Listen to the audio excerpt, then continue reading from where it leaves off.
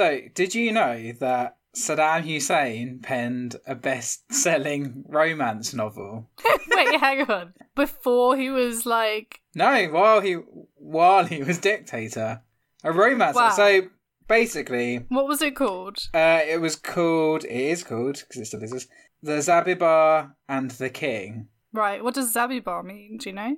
It's the girl's name. So basically, it's about this girl who has like a cruel, unloving husband who abuses her. So like on the surface, it's like a romance novel, but basically like the hero of the novel is like meant to be Saddam Hussein, and Zabibar represents the Iraqi people. So the vicious husband is meant to be the United States, and his abuse of Zabibar represents the US invasion of Iraq at the end of the Gulf War. Well, I guess if it was a bestseller, then people enjoyed it. So enjoyed the right word. He just got his like nationalistic politics in there in like a lovely little romance novel. Wow, that's amazing. There you go. Multi-talented old Saddam Hussein. Welcome everyone. Have you ever heard of? What a way to start. What a way to start. I'm Katie and that's Dan. How are you? Yeah, not bad. All good. Enjoying the humidity that is global warming Britain. Yeah, my hair is very fluffy right now. It's pouring rain and then all of a sudden it's glorious sunshine and my plants are very confused. It's Friday, so I'm glad about that and ready to, get on with the weekend. Though tomorrow is a very important weekend day because it's 20 years since 9/11. Ah. So by the time you're listening to this, it would have already been 9/11. But so tomorrow let's all think about what that 20 years has been. Wow. I guess. But that Saddam Hussein pick was quite topical. Then, without meaning to be. Turned out. Shall I get on with my thing? Do it. Okay, so it's a thing instead of a person. Thing? Like an object? It's a thing. No, it's a illness. Ah. And it's not COVID. So, have you ever heard of the variola virus? The what? The variola virus. No, I don't think you might know more by its common name. Its common name is smallpox. Oh, okay then. Yeah, who hasn't? So I'm going to do the history of smallpox Lovely today. stuff. Mainly about like the inoculation.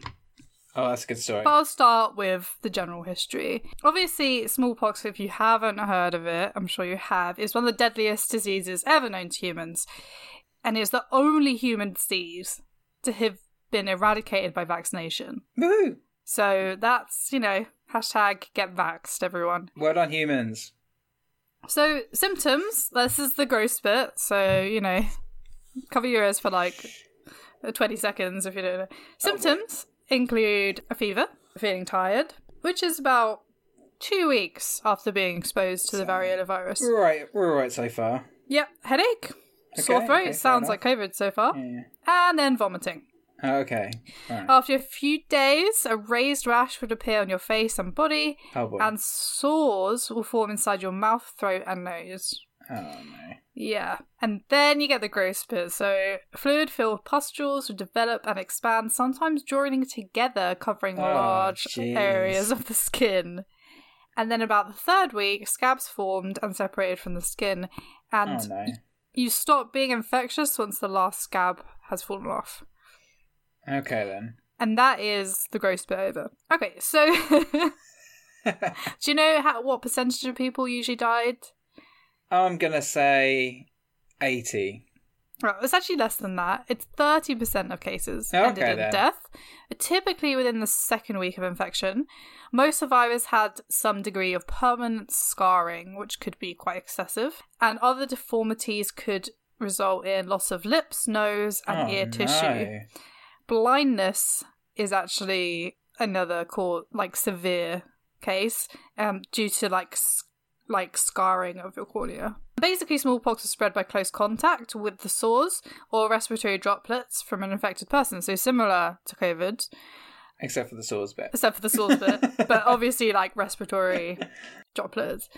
Contaminated bedding or clothing could also spread disease, and a patient remained infectious, like I said, until the last scab separated from their skin. That is so horrible, just catching it from someone's pus.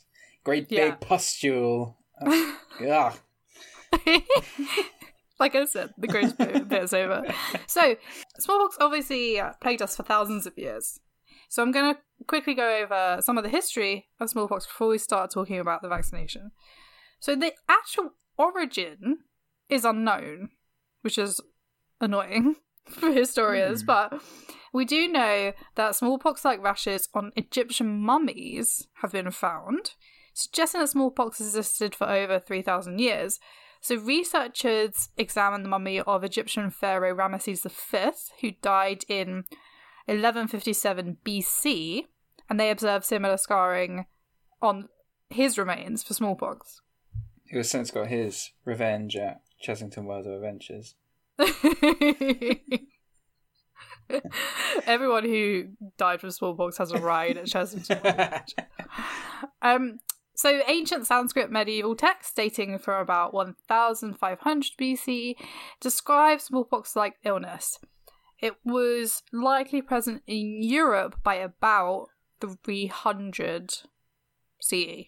The earliest description of smallpox appeared in a Chinese text in the 4th century. So again, like 3000 CE. And early descriptions also appeared in India in the 7th century and in Asia Minor in the 10th century. Historians trace the global spread of the smallpox of civilizations and exploration. So basically, expanding trade routes over the sea would help spread this horrible disease. And let me just cover some of those so you can see how it would spread from one place to another. So in the 6th century, we have increased trade between China and Korea, and that brings smallpox to Japan. So that kind of like Asian part of the world. Arab expansion in the 7th century spreads smallpox to North Africa, Spain and Portugal. In the 11th century, the Crusades further spread smallpox around Europe. In the 15th century, Portugal occupies part of West Africa and bringing with it smallpox. Oh boy. Thank you very much, Portugal. In the 16th century, European settlers and the African slave trade import smallpox into the Caribbean, Central and South America. So we have some not important, but like interesting dates around this time. It's interesting that it was so easy to still spread diseases back then. I mean, like we were seeing, it feels a little bit like since the COVID thing started, we seem to think it's like a modern phenomena because of like planes and quick travel. Yeah. But we've always been spreading diseases around the world. Just slower. Humans love doing that stuff. But I feel like I wanted to do this because it was eradicated by vaccination. Yeah. And I want to just be like, look, we can do it. I know it's like we've got a lot more people now. It doesn't look like it, since we might be going back into lockdown even after everyone's got their vaccination. I hope not. Anyway. In 1545, there was a smallpox epidemic in India. About 8,000 children died in Goa from a smallpox epidemic likely introduced again by the Portuguese. In the 17th century, European settlers bring smallpox to North America. Oh boy. In 1678, there's an early medical pamphlet on smallpox. The first medical work published in America was printed in Boston, partly in response to the smallpox epidemic in New England. It was by Thomas Thatcher, and it was called a brief rule to guide the common people of New England how to order themselves and theirs in the smallpox or measles. Smallpox spelt small and then P-O-C-K-S. I guess that makes more sense. It's like pock marking. Yeah, that's but like CK, isn't it? We just decided to throw an X on the back. For funsies. Make it a bit Latin or something. Latin it up a bit. Trendy. So the 18th century, explorers from, obviously us, Great Britain, bring a smallpox to Australia. Though Australia wasn't as affected as the rest of the world, just like COVID. On the 21st of November, 1736, Benjamin Franklin loses his son to smallpox, his 4-year-old son, Francis Folger Franklin. Volga? Folger. Okay, then. Folger. Rumours began to circulate that the boy had actually been inoculated, but this was untrue. So we are actually going to get some early modern anti-vaxxers here. Oh, here they come. In 1775, smallpox as war happens, kind of. What? So, not really, but George Washington's siege on Boston was complicated by a smallpox infection inside the city. So British troops occupying Boston had been variolated, which I will explain in a second, or exposed to smallpox in the past. But Washington's Continental Army troops were more vulnerable. Most had never been exposed to smallpox and were not variolated. Variolated is kind of vaccinated, but not quite. I'll explain. Washington himself had survived a case of smallpox while on the island of Barbados in 1751. And then on the 19th of November, 1836, President Lincoln contracts smallpox. Hours after delivering the Gettysburg Address, President Abraham Lincoln suffered weakness, fever, and headache on the train back to Washington. Within a few days, he developed the pox. Medical historians have asserted that he had smallpox, which sickened him for 4 weeks, but he recovered. Unfortunately, his valet died of the pox. Oh, wow. So it doesn't actually last that long. Only 4 weeks. I guess 4 weeks is quite a long time, actually, for it's a really long time. Like, I had COVID for, bad for, a week. And then for, a couple of weeks, I felt really drained. So I guess that was, 4 weeks. Yeah. But I was back at work after, 2 weeks. How long does... I don't know, I'm trying to think of malaria, that just lasts forever, doesn't it, basically? Forever. You just got that, dormant in your system. Or, Lyme disease lasts, forever. Okay, so early control efforts. So let's start with the Chinese. So several accounts in the 1500s describe a smallpox inoculation practiced in China and India. This is referred to in Joseph Needleman's Science and Civilization in China. Glynn and Glynn, as well, in The Life and Death of Smallpox, say that in the late 1600s, Emperor, you might be able to help me with this, Kang He? It's HSI. HSI? See? Okay, let's go with that. Kang Si. Who had survived smallpox as a child, had his children inoculated. So the method is this one I was just talking about, which isn't quite inoculation. Basically, this is pretty horrible, I'm sorry. So you grind up smallpox scabs, and you blow them into the nose, into your nostril. Just doing lines of smallpox, scabs. So Rack them up, people. Oh, it's horrible. So, again, this is said to have been practiced in other places as early as 200 BC, apparently. This is the method called variolation. So it's a obviously play on the name of the virus, variola virus. During variolation, basically they were exposed to material from smallpox sores by scratching the material into their arm or inhaling it through the nose. So I think I'd probably rather scratch it into my arm than literally inhale it. Because it's basically what you do with a needle. I mean, like a scab, I guess that's kind of dead, so... Well, so grim. But, if you're putting it right into your bloodstream, I don't know, that seems like you're dicing with death there.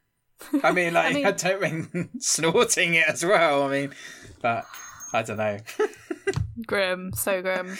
But after variolation, people usually develop symptoms associated with smallpox, such as fever, but a lot fewer people died from variolation than if they had acquired smallpox naturally. So, go with that.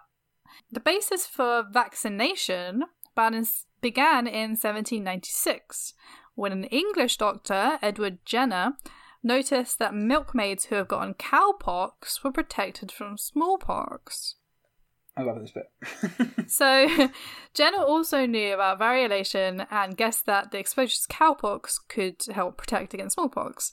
To test the theory, Dr. Jenner took material from cowpox sore on a milkmaid, Sarah Nelmus, and inoculated it into the arm of James Phillips, the 9-year-old son of Jenner's gardener. It's like, hey, can I borrow your son to see if he gets cowpox? It's so bad. Months later, Jenner exposed Phillips several times to the variovirus, but Phillips never developed smallpox. See, that's the worst bit. Now I'm just going to expose your son to actual smallpox. Hopefully it works! A whole bunch of times. But yeah, he never got it. So, there you go. Wow. More experiments followed, and in 1801, Jenner published his treatise on the origin of vaccine inoculation. In his work, he summarised his discoveries and expressed the hope that the annihilation of smallpox, the most dreadful scourge of the human species, must be the final result of this practice. However, that pesky Royal Society rejected his report and his achievement, so Jenner self-published a pamphlet called An Inquiry into the Causes and Effects of the Varioa Vaccine, a disease discovered in some western centuries of England, particularly Gloucestershire, and known by the name of cowpox. That's the longest title of all time. The Royal Society always turn up as bad guys and literally. Yeah, stuff. I know. Maybe we'll do the Royal Society one day. Royal Society of Science seem to hate science. We hate science. Here we are to ruin science. So basically, this self-published pamphlet outlined Jenner's success in protecting James Phipps from smallpox infection with the material from cowpox, and in addition, 22 other related tests. Initially, the inquiry received little attention, but this changed when a man named Henry Klein, an associate of Jenner living in London, used dried vaccine material and provided by Jenner to demonstrate once again the vaccination with smallpox material prevented future smallpox infection. And this point on, word about the inquiry quickly spread. So, vaccination became widely accepted and gradually replaced the practice of variolation.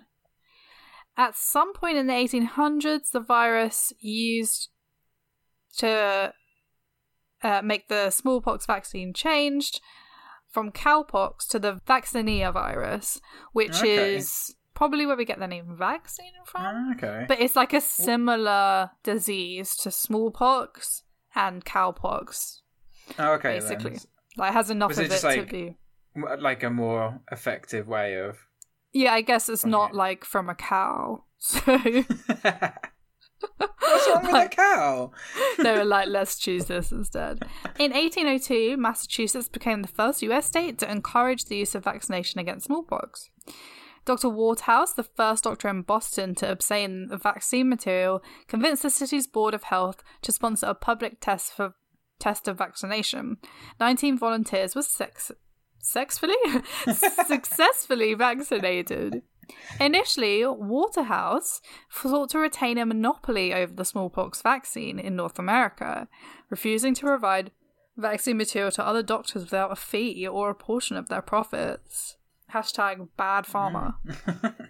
This monopoly led to efforts to obtain vaccine material from vaccination pustules, as opposed to doing it properly.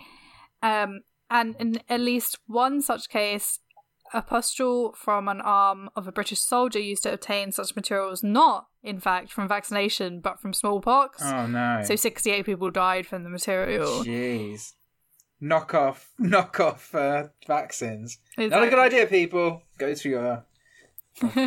Yeah, don't just have a backstreet vaccination. Eventually, other doctors began receiving genuine vaccine materials from England, and Waterhouse's monopoly was broken, so he decided to share his supplies without complaint.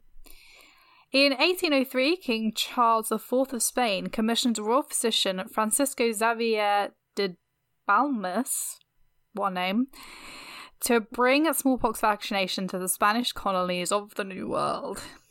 De Balmis departed on a ship with 22 abandoned children and a host of assistants, planning to vaccinate the boys in sets of 2 throughout the trip so that fresh pustules would be available at any given time. Oh man, just growing vaccines on some children. But it gets better. He eventually reached Caracas, despite only one of the children still having a visible cowpox pustule. De Balmis initiated Southern American vaccination. All 22 children were eventually settled, educated, and adopted in Mexico at the Spanish government's expense. Which Fair I think enough. is cute. I mean, they still did use them as like a petri dish, though, which is just really weird. Really weird. In the last decade of Jenner's life, so the original guy, the London bills of mortality documented 7,858 deaths from smallpox, which was down by like 18,000 deaths in the last decade. So that's really good. In 1858, UK introduced an act called the Vaccination Act, and it basically made smallpox vaccination mandatory in the first 3 months of an infant's life. A parent's penalty for not complying was a fine or imprisonment. So when did we stop doing that? I'm coming to that. Okay. It was also mandatory in other countries, including the US. So in 1882, the Anti-Vaccination League of America had its first meeting in New York. Oh, here we go. The tagline for this episode could just be like, America is weird. Among the assertions made by the speakers at the meeting was the idea that smallpox was not spread by contagion, but by filth. This became a popular, though obviously incorrect, argument for anti-vaccinationists. Oh, no. Obviously, we just call them anti-vaxxers now. Who started this? Like some pseudo-doctor, isn't it? I know what I'm talking about. Probably not. Probably just some Karen. In 1898, Britain starts to allow exceptions. So the British Vaccination Act provided a conscience clause to allow exemptions to mandatory smallpox vaccination. This clause actually gave rise to the term conscientious objector, which later came to refer to those opposed to military service. I mean, what are they objecting to? They're just anti-vaxxers. Are they just against the killing of bacteria? I have no idea, Dan. Let's not start an argument about anti-vaxxers because I have no idea what's going on in their minds. By the end of the year, magistrates had issued more than 200,000 vaccination exemptions. Oh, jeez. Anti-vaccinationists, or anti-vaxxers, in England and other parts of Europe and the United States were active in publishing, speaking and demonstrating about their objections to the vaccination. That's the thing that annoys me most of all. It's just like, don't take your vaccine if you don't want to, but you don't have to tell me about it. Yeah, just let me get the vaccine.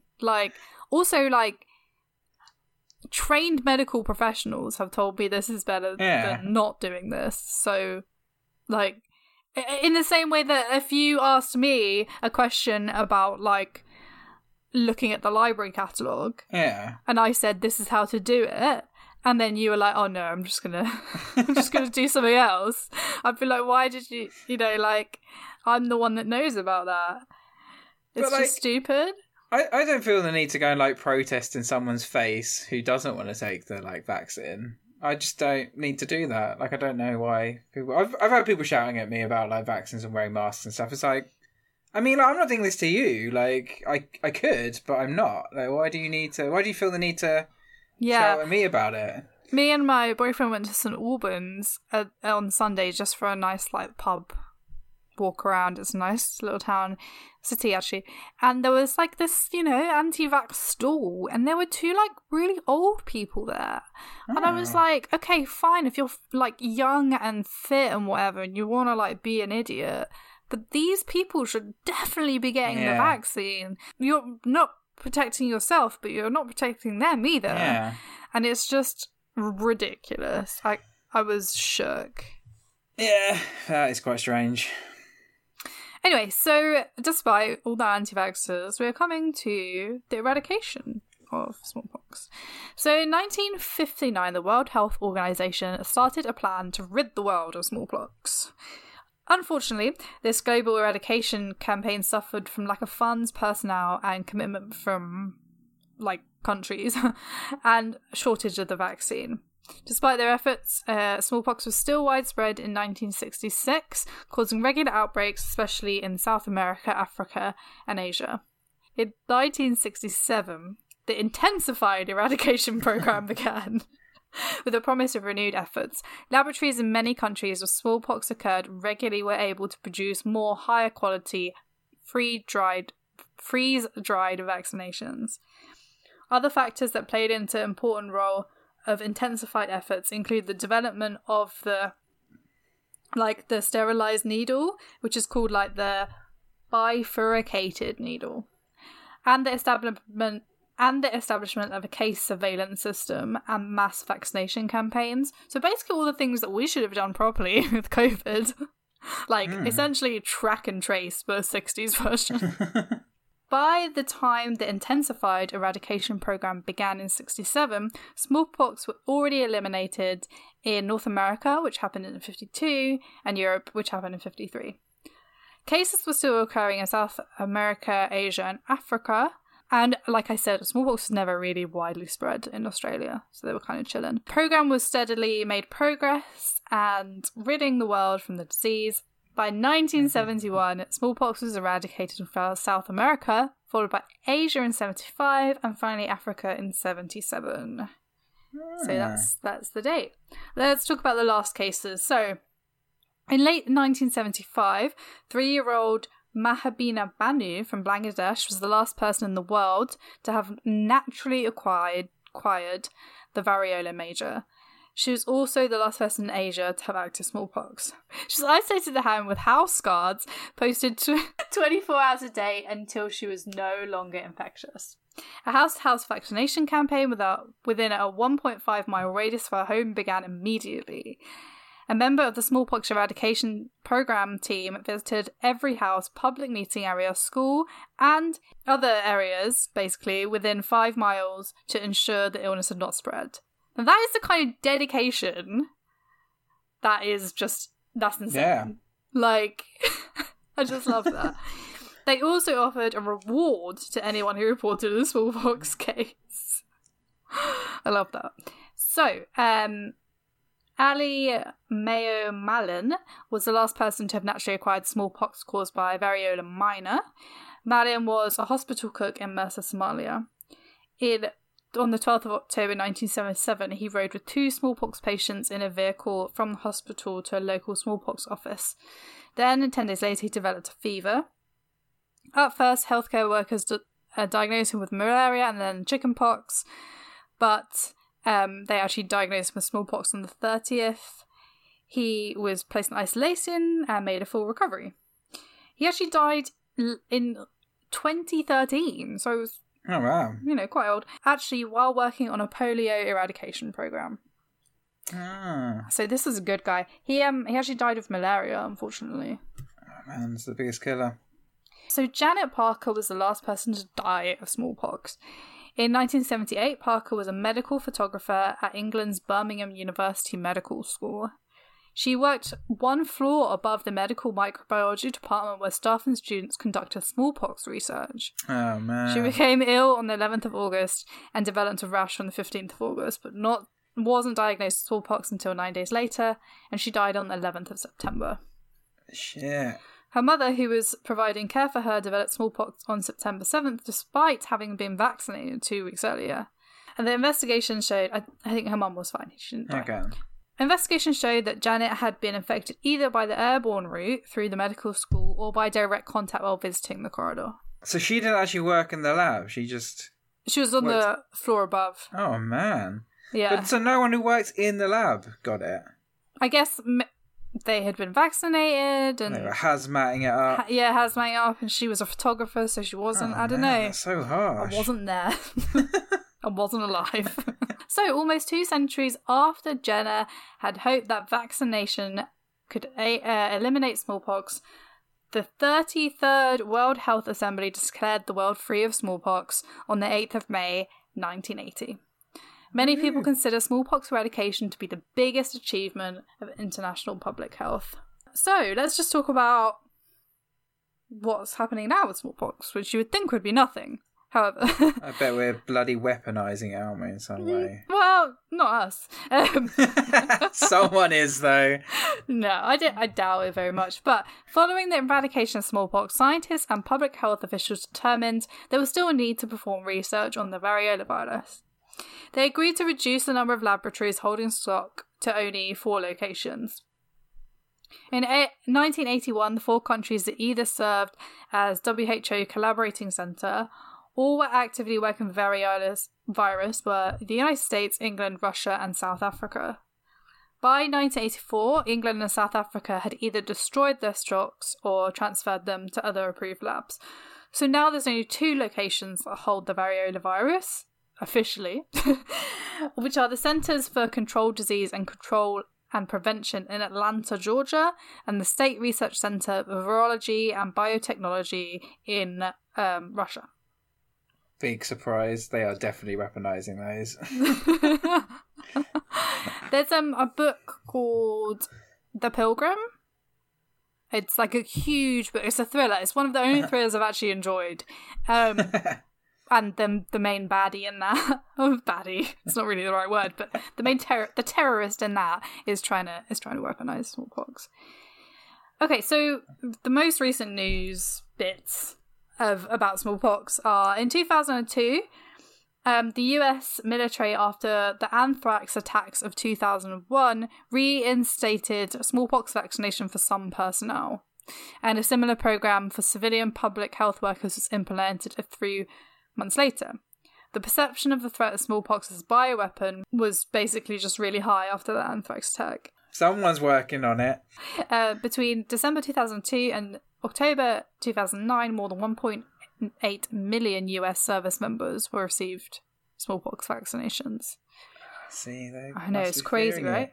So that must mean they're working on it, and they're just like, well, if we're working on it, someone else must be working on it. We're all working on it. I'm working on it. No, I'm not. Weaponized smallpox. It's just like the slowest way to like... Yeah, it's just a really horrible, painful way to eliminate a population. Oh, jeez. So I guess the British soldiers at the siege of Boston missed a trick there. They should have just engaged in a bit of biological warfare. Just lick that hand. Yeah.